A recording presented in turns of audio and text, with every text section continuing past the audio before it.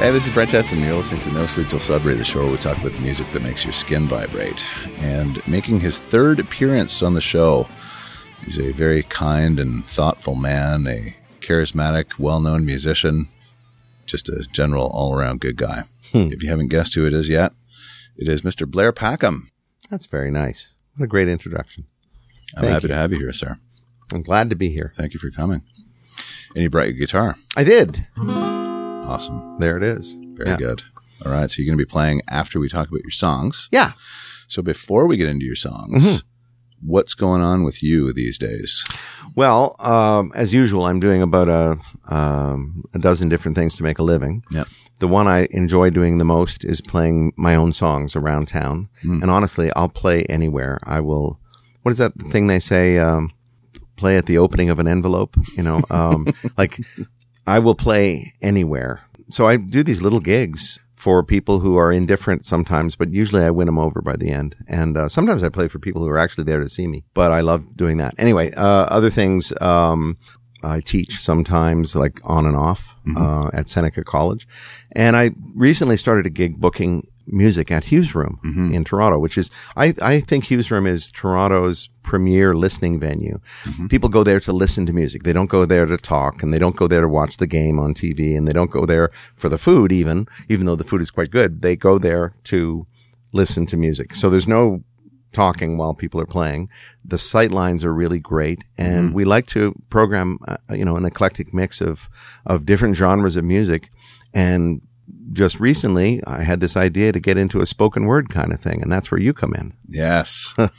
So I am so thankful for that. Thank you very much for setting that up. So that's Thursday, June 27th. Yes.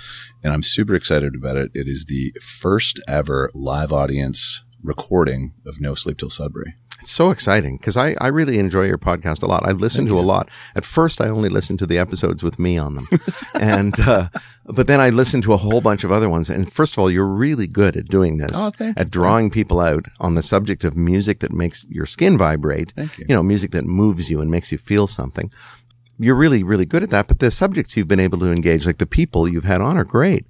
So yeah, Thursday, June 27th at Hughes Room, in the West End of Toronto, you're going to be presenting this thing live, which I think is really great. It's going to be a lot of fun. So we will have Rob Pruce, ex-Spoons and Honeymoon Suite, and we will also have Carol Pope, Ex-Rough Trade. Ex-Rough Trades. It's going to be great. So we have a couple of little surprises happening. Rob is going to play. Carol, wow. See, these are surprises even to me. You know? So the piano is there. Yeah, right? Piano's there. So Rob obviously is a great pianist. So he's going to play a little bit. But when Carol comes up, I think he will come back on and play a little bit as Carol is. Because he accompanies her as well. That's right. Yeah. They've written a song together. Wow. Oh, that's great. Yeah. Well, and here's the thing. So Rob Pruce, I was talking with somebody about this on my way to meet you today. Okay. And I was saying, Brent's going to be doing a live version of his podcast at Hughes Room on the 27th of June. And when I mentioned the guest, my friend said, "Oh, Carol Pope. Yeah, love to hear her talk. Rob Pruce, not so much." Because Rob's a side man. Yes. Because Rob is not a front person. And so if you think you're familiar with the Rob Pruce story, you might think, well, yeah, I guess that'd be okay or whatever. But here's the thing. His story is very interesting. Oh, yeah. Not only, as you mentioned, keyboard player in the Spoons, when he started doing that when he was like 15 or something. Yes. And then Honeymoon Suite after that. So two sort of iconic Canadian bands. But then when he decided to become a musical director and for musical theater, he went straight to New York, straight to Broadway. And interned and apprenticed, and then and he's like one of the guys. He's one of the people who is a central figure in the Broadway musical world. That's now. right. Yeah. And so his story, I think, is actually fascinating. And not just for Honeymoon Suite fans, not just for Spoons fans, and not just for fans of musical theater, but anybody who's interested in how these things work and how you build a career and how did you do that? How did you get there? Exactly. What did it take for you to make that leap? This is a kid from Burlington. Exactly. I was just going to say that. It's a kid from Burlington. Joined a band when he was 14, played bars. He had to get his mother's permission. Yeah. Or but it's a great, fascinating story. Yeah. A friend of mine used to play double bills with them at the Edge, a club at the corner of Church and Gerrard, which, the Edge had all kinds of new wave acts, including the Police. Oh, wow. Like it was a major stop. And they would do double bills with the Spoons, and Rob would have been 14 or 15 at the time. And my friend said, because he was a few years older, like 18, 19, and he said they were so cute because they arrived and they in their Burlington suburban kid clothes, and then they'd put on their spandex and they'd dress up like rock stars. And he said they were just so cute. They were all good looking, and they put on their stage clothes, and suddenly they looked like rock stars. And he just said they were great. Yeah. Nice people as well. He said they were so nice. Yeah. Oh, yeah. Well, he's a tremendously nice guy. He really is. Yeah. Very, very thoughtful guy. Yeah. Well, that'll be great. And of course, Carol Pope with her history in Rough Trade, in many ways leading the way in the city of Toronto and Canada for sexual freedom, for the expression of sexuality. I believe she helped Canada break out of the 1950s mentality. Absolutely. That really carried over into the 80s. And Rough Trade were a part of getting out of that. Yeah. A brave pioneer. You think back to 81 when High School Confidential came out. Yeah. Well, and going back before that, when they were a club act in Toronto that without songs on the radio, they were very popular, and there was a, sort of a fetish community then, but it was tiny and really underground. Like not, and somehow that it was connected with the rise of the punk aesthetic. So there's some kind of crossover. Maybe it was the leather. I'm not sure. Leather and studs. That's a good event. Yeah. But there was some kind of crossover, and she and Kevin Staples, her partner in Rough Trade, they were, they were like the iconic band of that movement. They weren't really punk rock or anything like that, but they weren't really new wave particularly, but they somehow became emblematic of that stuff. Yeah. Which is really cool. So I'm sure she'll have great stuff to say. Oh, I cannot wait to hear all about how that whole thing unfolded. Yeah. A lot of history there. Yeah. Go back, if you can, before High School Confidential, because that's when they became mainstream. Yeah. Like before that, there was all kinds of cool stuff going on with those guys, including, by the way, ask them about the direct-to-disc recording they made at a facility called JAMF. It was in Yorkville. JAMF was JAMF. It stood for Just Another Mastering Facility. And they made a live recording, not with an audience, but it was direct to disc. They wanted the highest quality audiophile recording possible, and they were chosen to be the sort of guinea pig band. And what it meant was they had to play a song, pause for 4 seconds, play another song, pause for 4 seconds, and they do a whole side, a 20-minute side of a record, like 5 songs. Wow. Without making a mistake. Because if they made a mistake, they'd have to start again. Because it was live from top to bottom. You couldn't stop, no overdubs, no stopping. And that record sold a lot for a record like that. And when they originally sold them, they were numbered. And I think I had copy number 422 or something like that. You still have it? Yep. Wow. Yep. Yeah. That's so great. Yeah. It was something.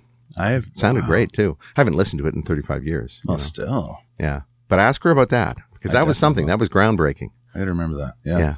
Very interesting. Yeah. It's like recording in the 60s again. Yeah. Well, or in the 40s in a way, because by the time the 60s came around, there were, multi-tracking had become very common. Like even the Beatles, they did the vocals after, originally they were they were mixed to mono, but I believe I think on the first sessions they did the vocals after. If not, certainly on the next records they did all the vocals after, and then they were into multi-tracking and bouncing and stuff like that. Yeah. This no overdubbing. Yeah. Wow. All live, no mistakes. Well, we'll talk about that for sure. Yeah. And many other things. Yeah. Okay, so shall we get into your tunes, sir? Yes. Your first one is The River by Bruce Springsteen. Oh boy. Yeah. Tell me about that. Again, remind me. Now, the idea is I'm supposed to tell you why this makes my skin vibrate. You're supposed to lay down on the couch here. Tell me about your mother. Well, there's some psychology going on here with this song. Absolutely. At the time when this record came out, 79, 80? I can't remember. 80, around The there. River came out, yeah. Yeah, 80. I was a solid Bruce Springsteen fan. I'd already seen him in 1975 on the Born to Run tour. in Toronto at the Seneca College Fieldhouse. Nice. There were 3,000 people there. It was December 21st, 1975. And he was unbelievable. He really was everything the hype said he was in terms of putting on a show, in terms of the great songs, great and expansive songs, like the songs that they weren't songs that were just limited to 3.5 minutes, with solos and stuff. They'd sometimes extrapolate into tempo changes and different sections and stuff like that. And so it was beautiful stuff. It was really great. Initially, I thought his voice was ridiculous. I thought he sounded like he had marbles in his mouth, you know. Really? In the day we sweated out on the streets, you know. But I got over that pretty quickly. And by the time The River came out, I'm sold. So River comes out, and I guess I gravitated to the title song first. I can't remember, but it was the one that hit me the most and the fastest. Mm-hmm. And I don't know why. In 1980, I would have been 19 or 20 years old, depending on when it was. And I told you this last time, actually. I gravitated towards songs that were more portrayed characters who were more mature, older than I was, for some reason. Mm-hmm. So we talked last time about Hello in there, the John Prine song, I believe. Mm-hmm. It's from the point of view of an old person sitting behind a screen door talking about being old. Well, I was like, when I first loved that song, I was 15. Yeah. You know, other kids were into Kiss. I was into these songs about old people. So I don't know why. But anyway, the River, it's about the inevitability of certain things happening in life. It's about regret. Mm-hmm. Regret is huge in my psyche and in my life. And songs about regret require a certain depth that, you know, party songs don't have usually. I mean, you know, even a song that regrets partying is pretty shallow. Yeah. Because it's about, oh, I drank too much last night, you know, shouldn't have gotten so wasted. Like, you know, that's maybe, you know, if we look back on 20 years of getting wasted, maybe there's some depth there, you know. But if it's about last night, it's not, you know, in other words, songs for youth, you know, for younger people, they tend to be more party songs and sex songs and stuff like that. And for some reason, I don't know, like, down to the river, and into the river we dive. Oh, down to the river we'd ride. Aye. Then I got Mary pregnant, and man, that was all she wrote. And for my 19th birthday, I got a union card and a wedding coat. Now those memories, they come back to haunt me. They haunt me like a curse. Is a dream a lie if it don't come true? Or is it something worse that takes me down to the river? So, for my 19th birthday, it gives me chills right now. Not my performance of it, but for my 19th birthday, which is the age I was, I got a union card and a wedding coat. Mm-hmm. He's singing the song from a much older age, looking back, you know, but like he gets Mary pregnant. Next thing you know, their lives are set, not in a good way. And in terms of the inevitability, but also being locked into a path, all of a sudden your freedom to choose whatever you want to do. You've now, if you're a responsible person, you're going to have to take care of not only the child that's coming, but the person you're now with and so forth. Like, it's a lot of responsibility for a guy who's still a teenager. That's right. I just found it very moving at the time. And the bridge is fantastic if I can just remember it. The bridge of the song does what bridges are supposed to do, which is sort of a break in the details and maybe a look at, you know, it's like stepping back from the song. And I remember driving in her brother's car, her body tan and wet down at the reservoir. At night on them banks, I can't remember the next line, but I'd hold her close just to feel each breath she'd take. So he's reminiscing about what it was that drew him to her, and it's a physical, sexual thing, which again, like, he's putting himself back in the mind of the 19-year-old, you know, it's like, That's a very powerful thing. Oh, yeah. Remains powerful for for lots of people, including me. But it's like, to me, like, that song is an embodiment of so many mixed emotions and so much more complex than Born to Run or other Bruce Springsteen songs, which are simpler things, I think. Yeah. Anyway, that's that song for me. It's incredibly meaningful and mournful and beautiful. When I saw your list, it reminded me of something completely obscure and off topic. But I wanted to ask you this as a professional musician, formerly of the Jitters. You know a thing or two about track listing. You mean sequencing? Yeah. Like the order? Yeah. So, I think so. So think about like Born in the USA. Yeah. So the first single was Dancing in the Dark. Yeah. Track 11. Yeah. Why? Because he had, this is my opinion, I've never talked to Bruce about this, but I think because he had some more important stuff to say, and yet he also, this is a guy, if you read his autobiography, it's an incredible book, by the way, incredibly sad in some ways too. But this guy is driven to be a rock star more than anybody I've ever read about, more than the Beatles, more than Elvis, more than Mick Jagger. He wanted to be a rock star. He wanted to be the thing. He wanted to be Elvis. He wanted to be those people I just named. So I believe that the albums leading up to Born in the USA, which was his huge commercial breakthrough, it's when Bruce went from being not a cult favorite, but like a not quite mainstream. He was mainstream enough, but he was like one of the also ran kind of people. He wasn't one of those people that I just mentioned, Right. With Born in the USA, he became that superstar. Yes. And I believe that, there's a certain amount of planning that goes into this sort of thing.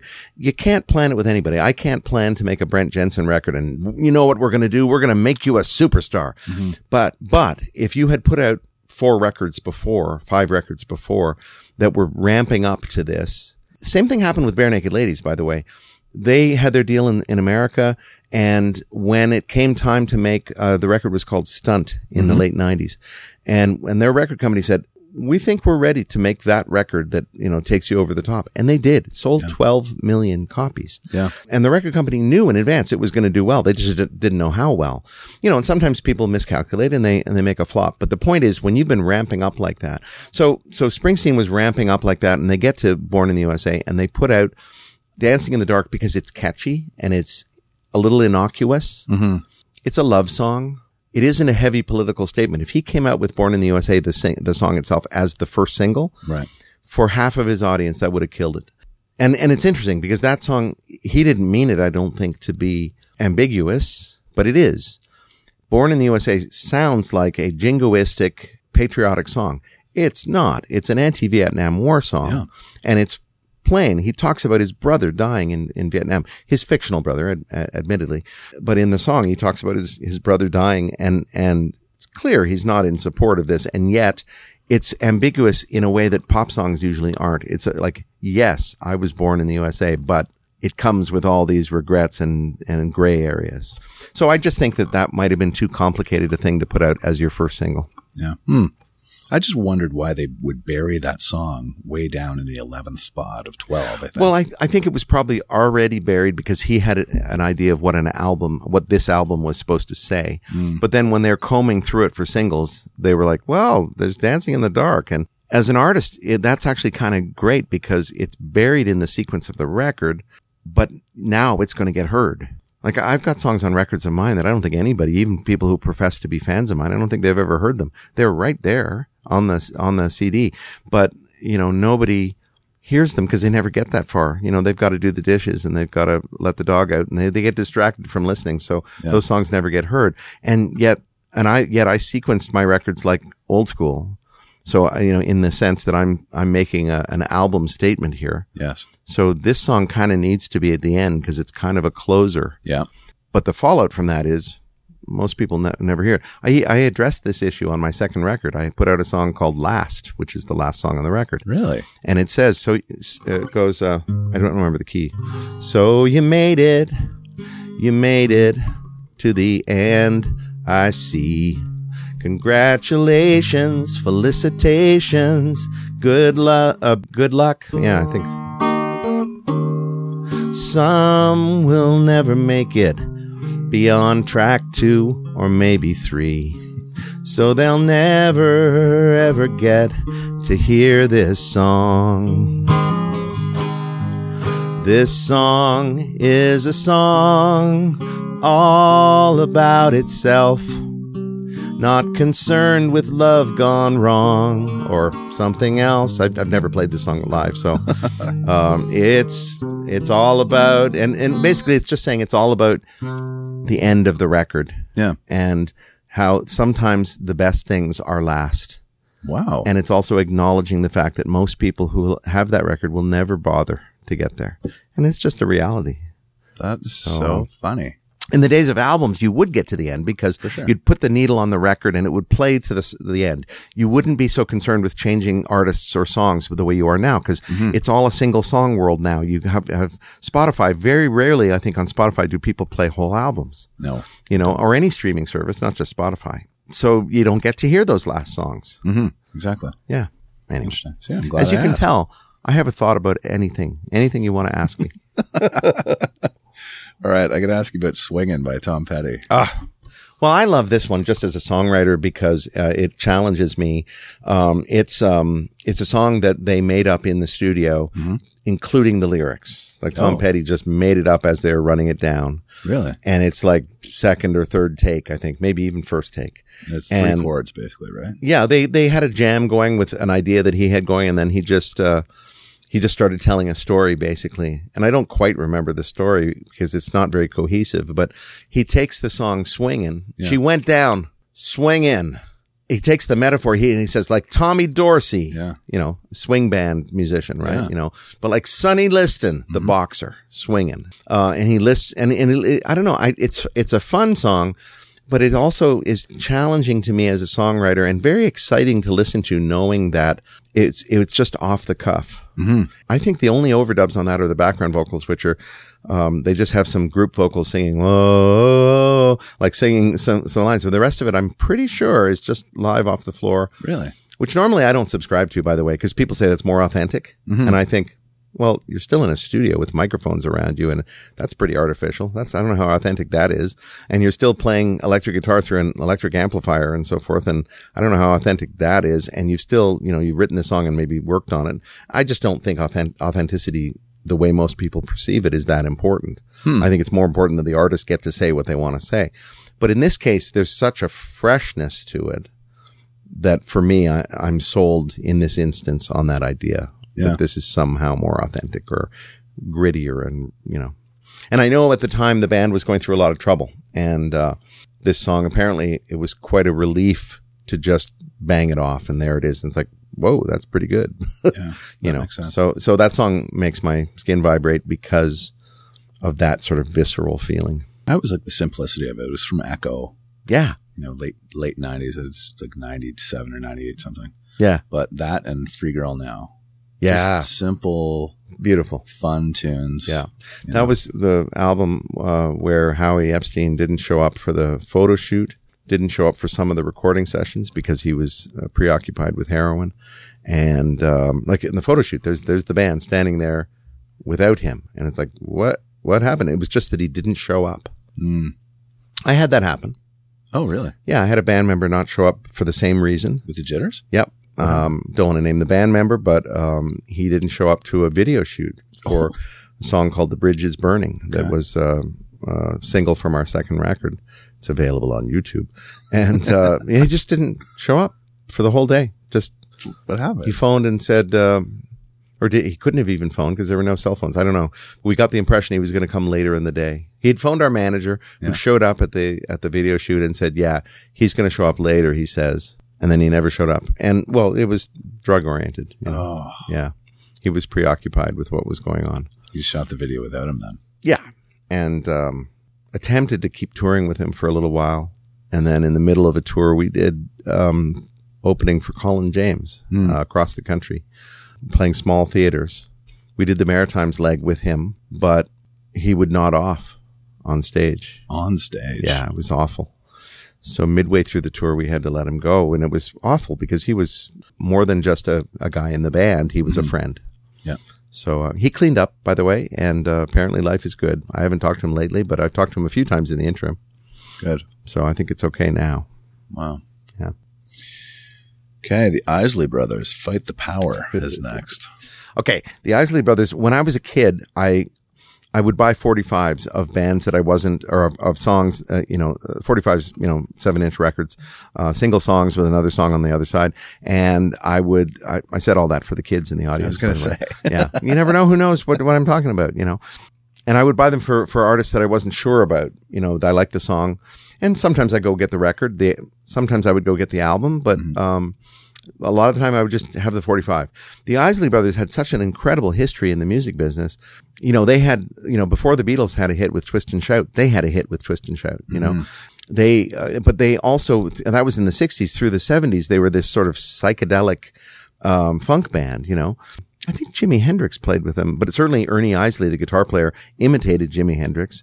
But I think Jimi Hendrix in the 60s played with him, in the early 60s, played with the Isley Brothers. They had this storied thing. So I heard this song on the radio and I loved it, partly because as a kid, I was taken by the fact that it was sort of a anti-the man song, right? Anti-establishment. By the way, I still have those values. Like you get formed by the music you listen to when you're a kid and a teenager. Certainly. And I try to play my music. They say my music's too loud. I try talking about it. I get knocked on the ground. When I roll with the punches, I think I get knocked on the ground by all this bullshit going down.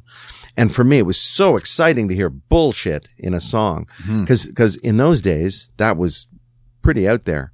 But also, to me, that's when an artist is really concerned with what they're saying, that's when they become an artist and not just an entertainer. So there were 3 guys singing that. And the one guy said it. I think it was Ernie. Yeah. And the other 2 guys were like, whoa. Is that right? Yeah. I didn't know that. They didn't know he was going to do it. It happened just spur of the moment. And after they kept recording, but after they said, what did you do that for? Yeah. And he said, because it's what people want to hear. Yeah. And it needed to be said. And it's real. Yes. Yeah. Again, my hair is standing on end. Yes. Now you hear the F word in everything. Like my kids in my classes at Seneca, they drop F-bombs all the time in their songs. And I always say, you should be careful about that, not because it's offending anybody, because these days it's probably not, it might be, but it's probably not. You should be careful about it because it draws attention to itself in a way that you may not want it to. Maybe you have to decide what's more important, that I say F this or F that, or the chorus where maybe that's the main message of what I'm trying to say. So it's not out of any prudishness on my part. I just think that you can pull focus really easily to the wrong thing if you use profanity in a song. Yep. But in the case of the Isley Brothers, like to me, it was just like, this was post civil rights era, but there was still, like, as there is today, lots and lots of bullshit going on for people of color everywhere. And, we pat ourselves on the back in Canada that we don't have that, but of course we do. It's perhaps not as institutionalized as it is in the States, but it's there. And, I always considered myself, even as a teenager, an ally, like hoping to help, not professing to understand. Even then, I think I recognized my privilege to a point, not as much as I maybe do now.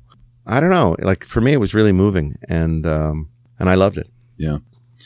So next, you've got Public Enemy's Fight the Power. Yeah. So for me, I'm not sure if they used a sample from the Isley Brothers record or not.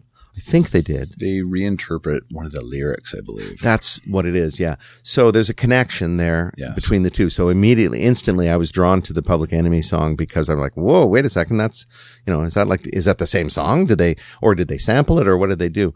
But it takes the expression in the Isley Brothers. It's pretty much the same argument, which is why the title is the same, and just expands on it in a beautiful and galvanizing kind of way. I loved it. Like there's some old school rap that I really love. I don't know. I love that record. It's very powerful. Elvis Don't Mean Shit to Me, and John Wayne, and like they name check these white icons. And I get it, man. I like Elvis, but I can certainly get why somebody who's outside the mainstream culture and who's being force-fed this stuff, and John Wayne's supposed to be the great American hero, when by all reports, he was a racist and he was, jingoistic for sure, and abusive and a bunch of other things, by all reports, allegedly, but for them to get at that, again, very powerful, skin vibrating. Oh, and Chuck D's voice. Oh, yeah. Right. So sort of authoritative, but also kind of weird, you know, with all our sort of, you know, announcing kind of quality to it. Yeah. Yeah. I dug it. Somebody else brought Public Enemy on like episodes and episodes ago. And we talked about like the oddness of the pairing between Chuck D and Flavor Flav. Yeah. It's such a bizarre. It is, but I think it's pretty cool. I was going to say it's John and Paul, but it's not quite that, because both John and Paul in the Beatles were, you know, lead singers, and neither of them was a bit of a joke kind of thing. Yeah. But in this case, you have Chuck D delivering the message. Yeah. And you have Flavor Flav delivering the levity, but also underscoring the message too. Yeah. Like, I think it worked together really well I think especially in the way the rap world was working, because there were characters who were in some ways, like, rap wasn't always very conscious, I think, before Public Enemy. I think. I mean, if I'm getting my history right. So there was a lot of stuff that was just entertainment. Oh, for sure. I don't think of myself as an entertainer, right? But I'm not delivering a message like that, because how could I? But I do think of myself as more than just an entertainer. And I don't have disdain for entertainers if they're really good. Mm-hmm. But I do think that there are entertainers, and then there are artists. And then there are artists who are also entertainers, and entertainers who are also artists. Last song, John Hyatt, fun little folk song, Learning How to Love You. This is great. Okay, so the opening line. 34 years old now, and I've come to you. I don't really know how I got through, from the first days in the schoolyard to the last heart broke in two. I'm not sure. I always forget at a crucial moment. I don't really know how I got to learning how to love you. So to me, like, and I'm sorry for forgetting the lyric there, because it's kind of a crucial point, but the point of the song is, it took me all this time, with all the other romances I've had and my history of, you know, being with other people and so forth, to get to this point where now I can be a good person with you specifically. And that resonates with me. I mean, first of all, starting with his age, I'm 34 years old now. First of all, that seems impossibly young to me. That's true. Because I'm 60, so I'm 60 years old now, and it seems more appropriate to somebody my age, frankly. Yeah. And I'm single, and I haven't been single much in my life. So for me to be single for over a year now is a new experience for me, and I really believe that when I find somebody, I'm looking. You know, but when I'm dating a bunch of different people, and we'll see. But when I find the person that I want to be with for the rest of my life, which I'm really, I believe I'm a romantic, I will be thinking something akin to that it took me all this time and all those other experiences to get to be right here, right now, and learn how to be a good person in terms of love. And, so that song spoke to me back then when I was only 24 years old, and it speaks to me now when I'm 60 years old. In a different way. More realistic way, because at that point, I don't know if I was 24, I was 28 or something like that, but I had not had that much experience in love, and I feel like I've had, in some ways, more than enough now. So, so there's a song that makes my skin vibrate. I mean, it's just, I love a great opening line. Mm-hmm. And honestly, just declaring your age like that, like as a songwriter, that's pretty great. Yeah. It kind of locks you in though, because, you know, what is he going to do? I'm 42 years old now. Like as he gets older, I'm 98 years old now. You know, I mean, any age will probably work, I guess, unless I'm 7 years old now. You know, if you're working your way backwards. But I love a great opening line. And to me, a thing that will draw you in is a personal fact like that. Yes. Like, you know, because everyone is some age and everyone can relate. And it's sort of like stating, here's where I'm at right now. Yeah. And age is one way of saying that. If somebody says to you, Brent, how old are you? And you say, I'm X number of years old. It's kind of, then they're like putting you not in a box, but they're like, okay, they kind of get a picture just from that. Yeah. Of where you're at, roughly. To say that as an opening line, I think is very powerful. You know, more so you delivering that personal piece of information in a song is quite something. Yeah. And I love a good opening line in songs because, you know, in this world particularly, nobody owes you a listen. When performers play somewhere and the audience is talking and they admonish the audience and they make snarky remarks and stuff, I kind of get pissed off. I know that it's great as a musician to have people pay attention. Of course it is.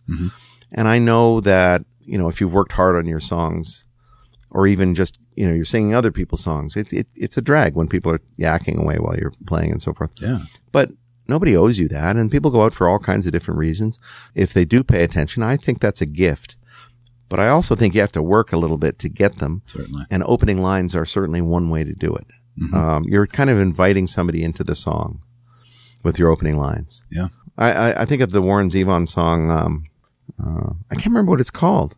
But anyway, the chorus goes, "Sweet Home Alabama, play that dead band song all night, play them all night long." It's about Lynyrd Skynyrd. Yeah. But the opening line is, "Grandpa pissed his pants again. He don't give a damn." Yeah. I want to hear more. For sure. So, so an opening line is great, and that Hyatt song absolutely has it. I think any of these songs I've mentioned have something that draw you in pretty early. Yeah.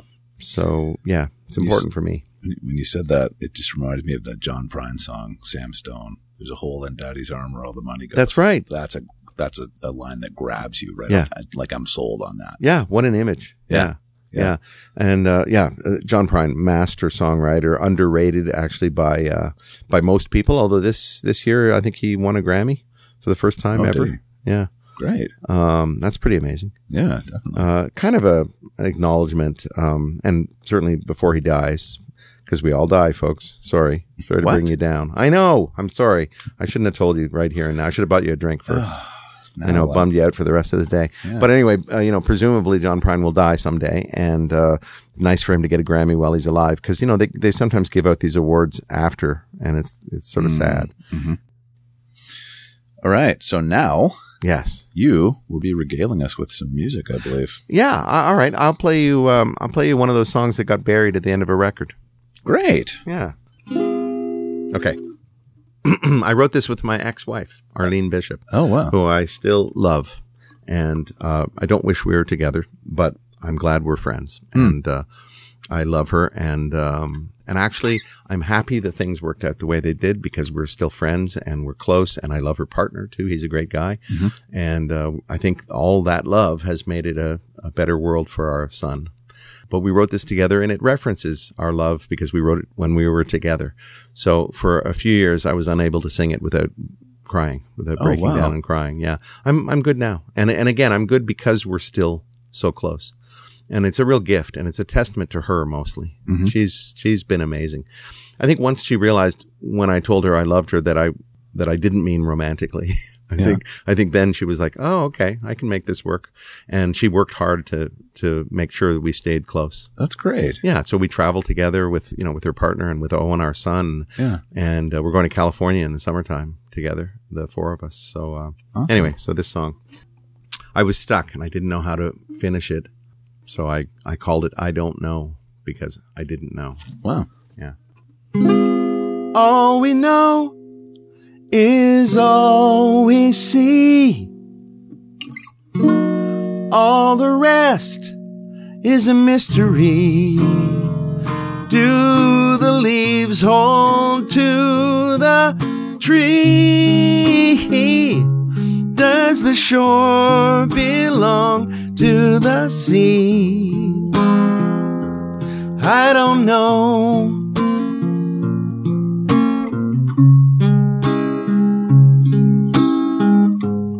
All we want is everything. Everything the world is meant to be. Do the clouds hold to the ground? Does the silence yearn for sound? I don't know. A million stars hang up in the sky, and every one of them's been wished on once or twice.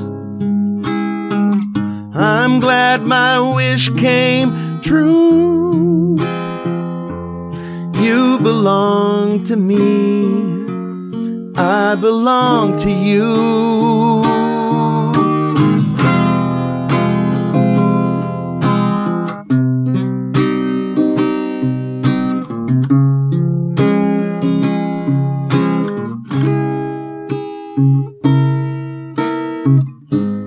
All we love is all we have. All the rest is up for grabs. Will you love me like you said? Will you stay with me till death? I don't know. I don't know, but I hope so. Oh, I don't know. I don't know, but I hope so. Well done. That's great. Thank you. Little raspy on the high notes, but thanks. No, you hit it. Yeah. That's awesome. Nice progressions in there too. I like Thanks. that. Well, yeah. Thank you. On the record, which nobody's heard. Well, I don't know if nobody's heard it, but there's a slide solo in, George Harrison had just died at that time. And no, George Harrison, when I recorded the slide solo, he was sick with cancer again. And I thought, oh boy. And I'm a big Beatle fan, big George Harrison fan, and I wanted to play a slide solo like George might have played. And I think I caught something with it. I'm really pleased with the way that record turned out. Do you know Michael Philip Vojevoda? No. He's a producer. He produced Bare Naked Ladies and Kim Stockwood and all kinds of Canadian artists. He produced the Jerry Cans from Iqaluit. You know, he produced the Big Bang Theory theme song that the Bare Naked Ladies did. That's probably the most famous thing he's done. But he's done lots and lots and lots of other great stuff. And he's a really great guy. And he's a dear friend of mine. He produced that recording of that song that I just played. Oh, wow. Produced my first post Jitters record, and was one of the producers. I produced it with him, but he did the bed tracks. And when I did the vocals, so the opening line, all we know is all we see. All the rest is a mystery. He used to always go, is a mystery. And is a mystery. Like, I don't know. And so every time I sing it, I see him actually. For sure. Yeah, with his goatee and saying, he's a mystery with a smile on his face. So, Now when I hear the song, I'm going to think of that too. yeah.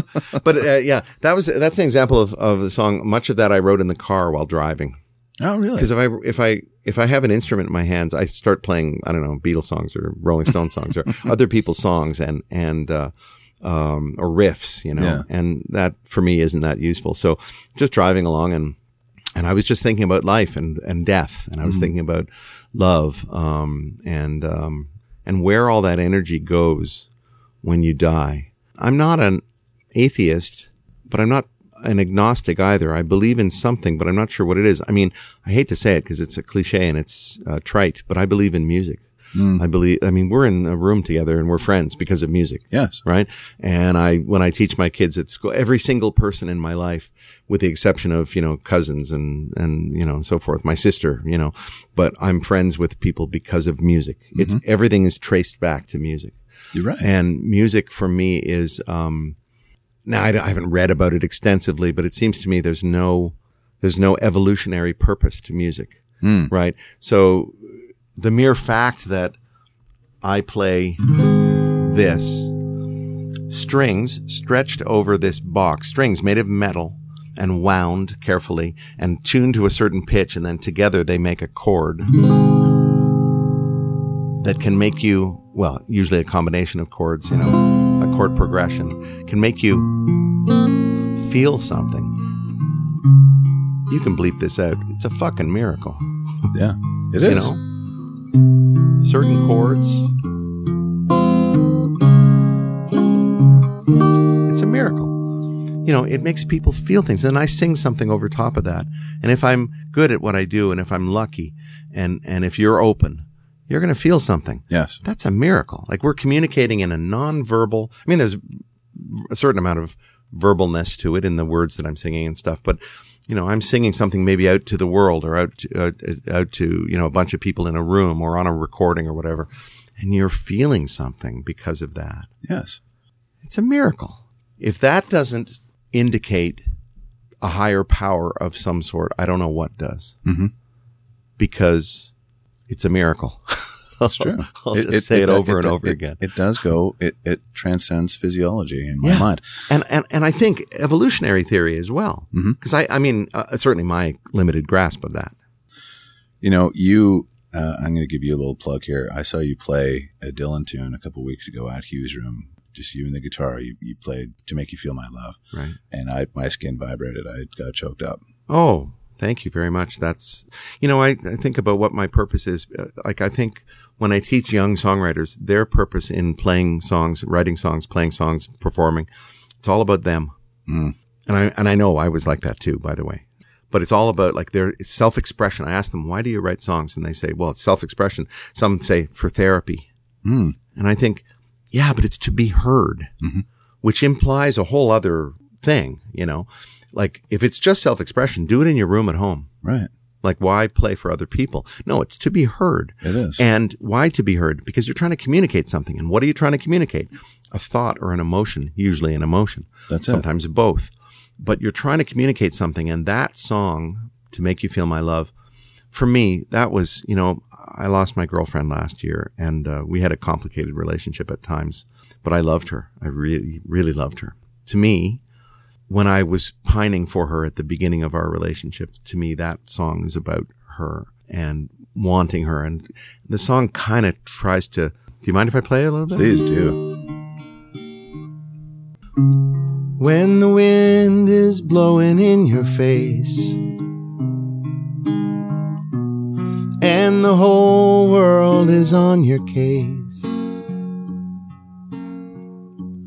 I can offer you a warm embrace to make you feel my love. When the evening shadows and the stars appear, and there's no one there to dry your tears,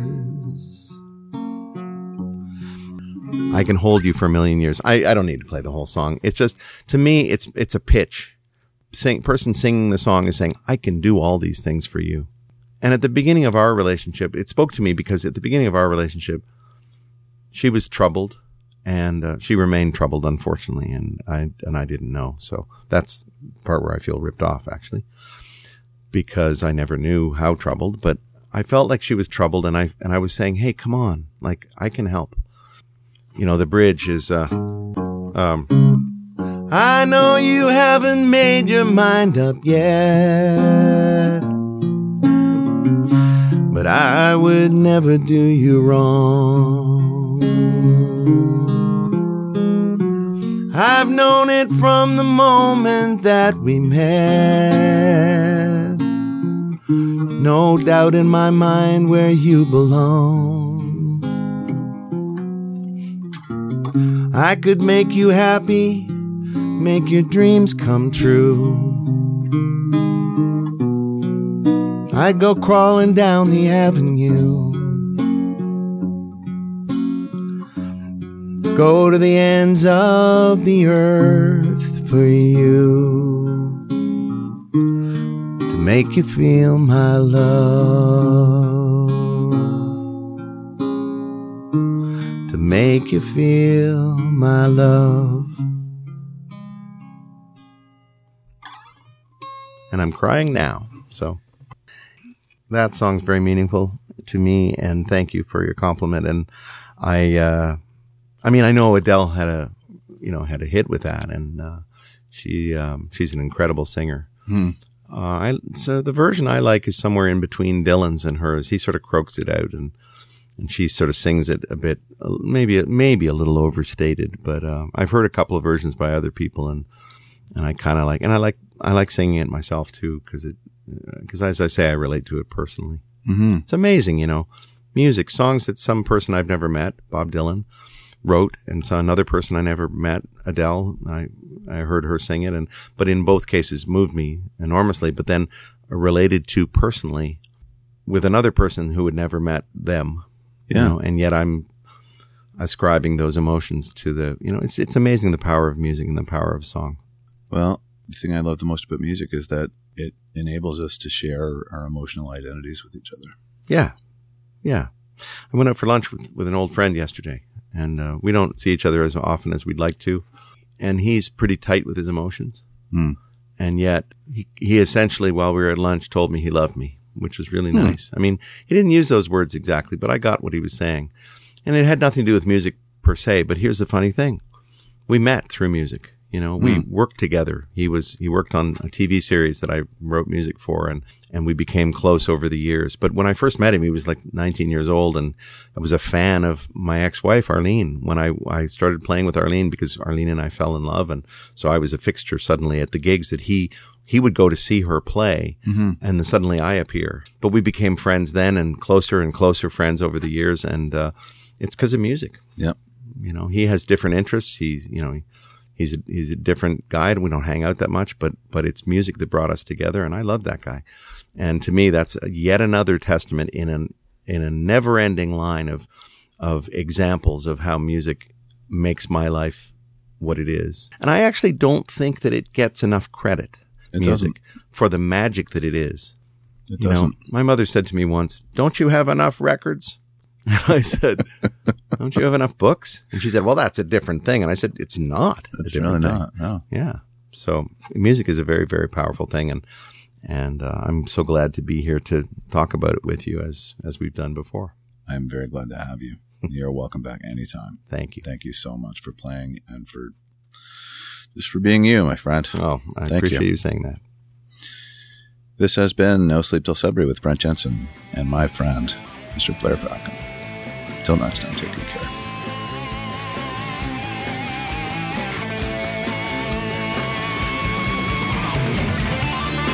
Brent Jensen is the best-selling author of No Sleep Till Sudbury, Leftover People, and All My Favorite People Are Broken. All titles available in stores and on Amazon worldwide.